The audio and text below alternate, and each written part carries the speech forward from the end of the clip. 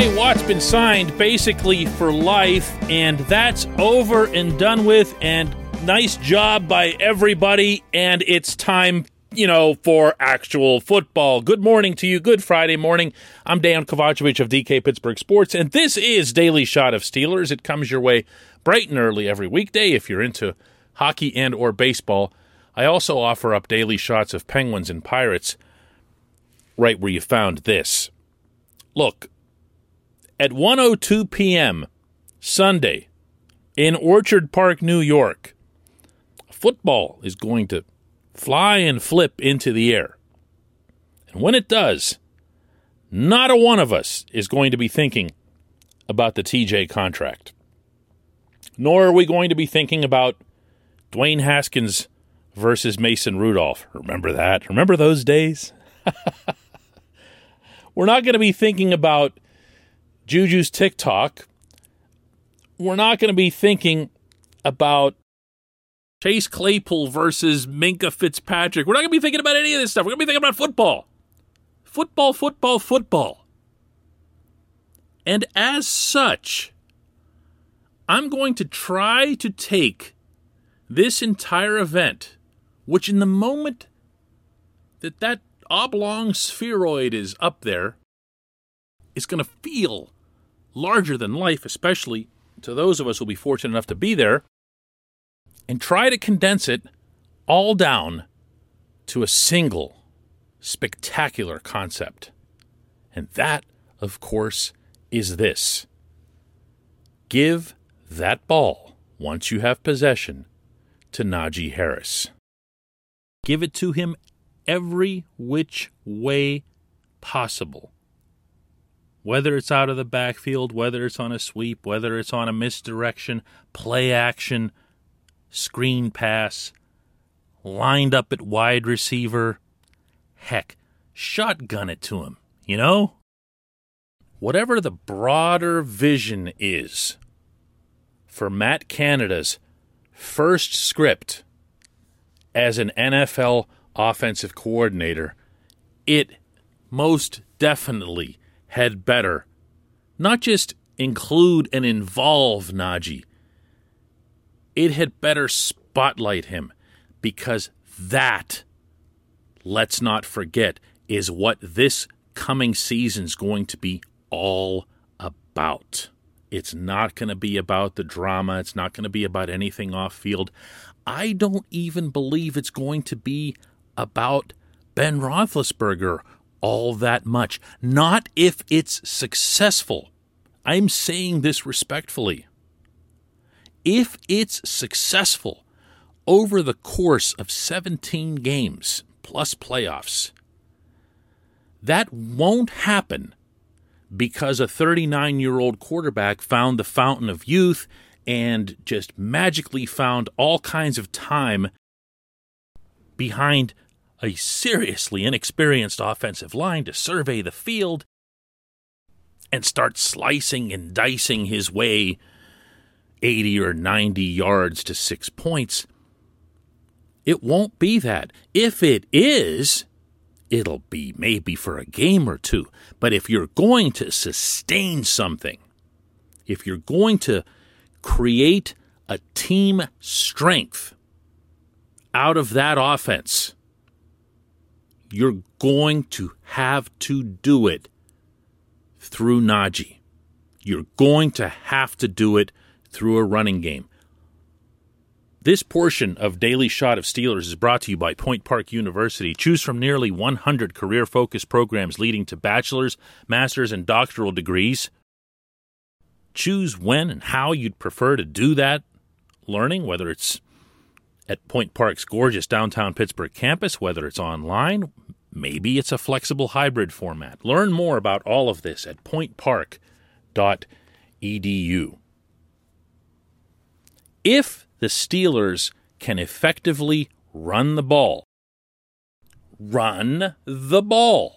not just because the Bills finished in the NFL's bottom 10 last year in run defense, which, by the way, prompted Buffalo management to go out and make an emphasis of restoring what had been a strong suit for the team in 2018 and 2019.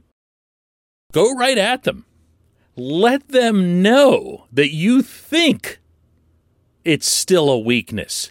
Let them ponder that. Even if it doesn't work on the first possession.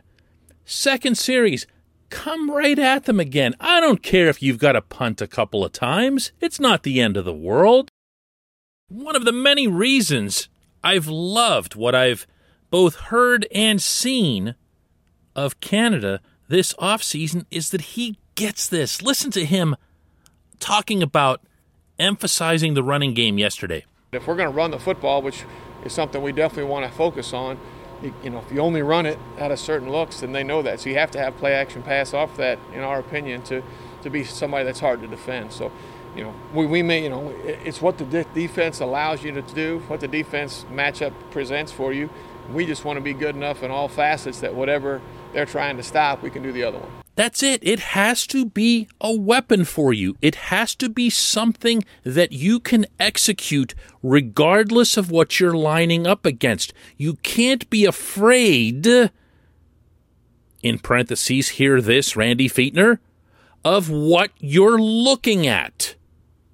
You can't let the defense dictate what your offense is doing when you have all this skill on your side of the football. It should be the other way around. They should be trying to figure out what you're doing. They're the ones who should be rattled or flustered or whatever. But you can only take control of that as an NFL offense if you prove, first to yourself and then to the opponent, that you're not one-dimensional. You didn't draft this exceptional, potentially special running back for nothing. You drafted him because you believe that he can make this singular, specific difference. And he can. He can. I'm not allowed to report to you what I see in practices, blah, blah, blah, blah, blah, but he can. He is that guy. I'm not going to give you a number of touches that he should have as a minimum because the score dictates that and so forth. But I have one in my head, and it feels a lot like what we used to see out of Le'Veon Bell at his peak in Pittsburgh. Something up there in that range. Get Najee Harris not included, not involved, but starring. He has to star in this game. I'm not putting that pressure on him. I'm putting it on those who need to get him the ball. He'll take care of the rest. When we come back, just one question.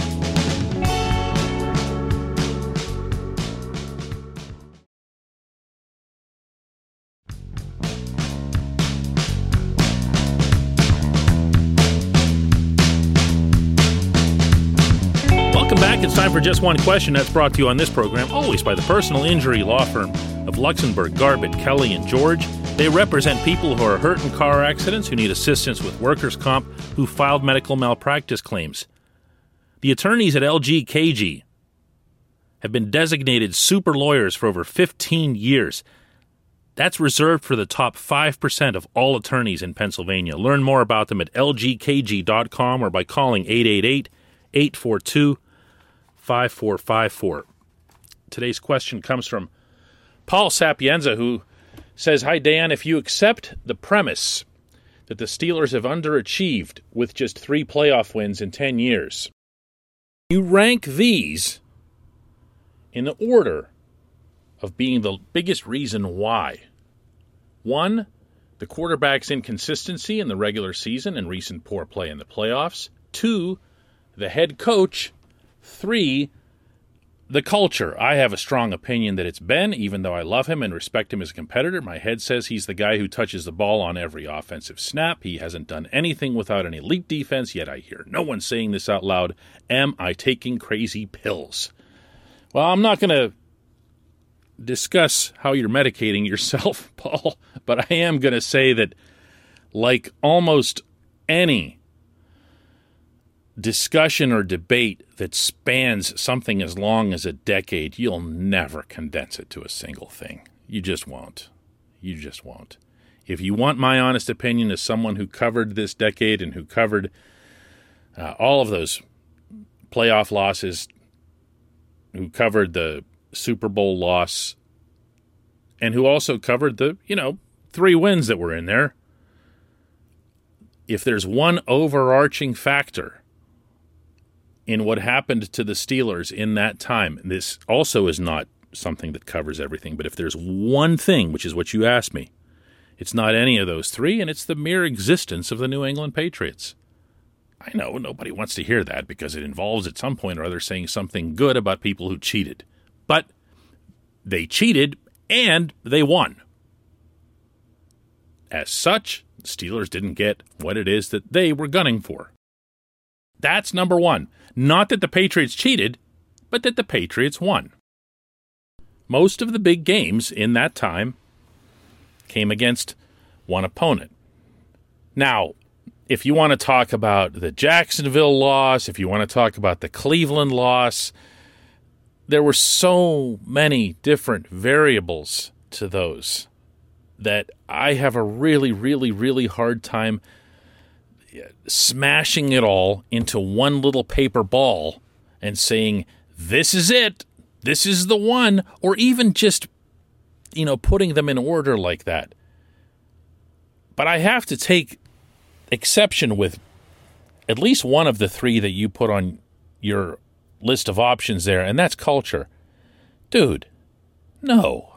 Okay? If you're getting to the playoffs this often, if you're winning your division this often, you don't have a culture problem.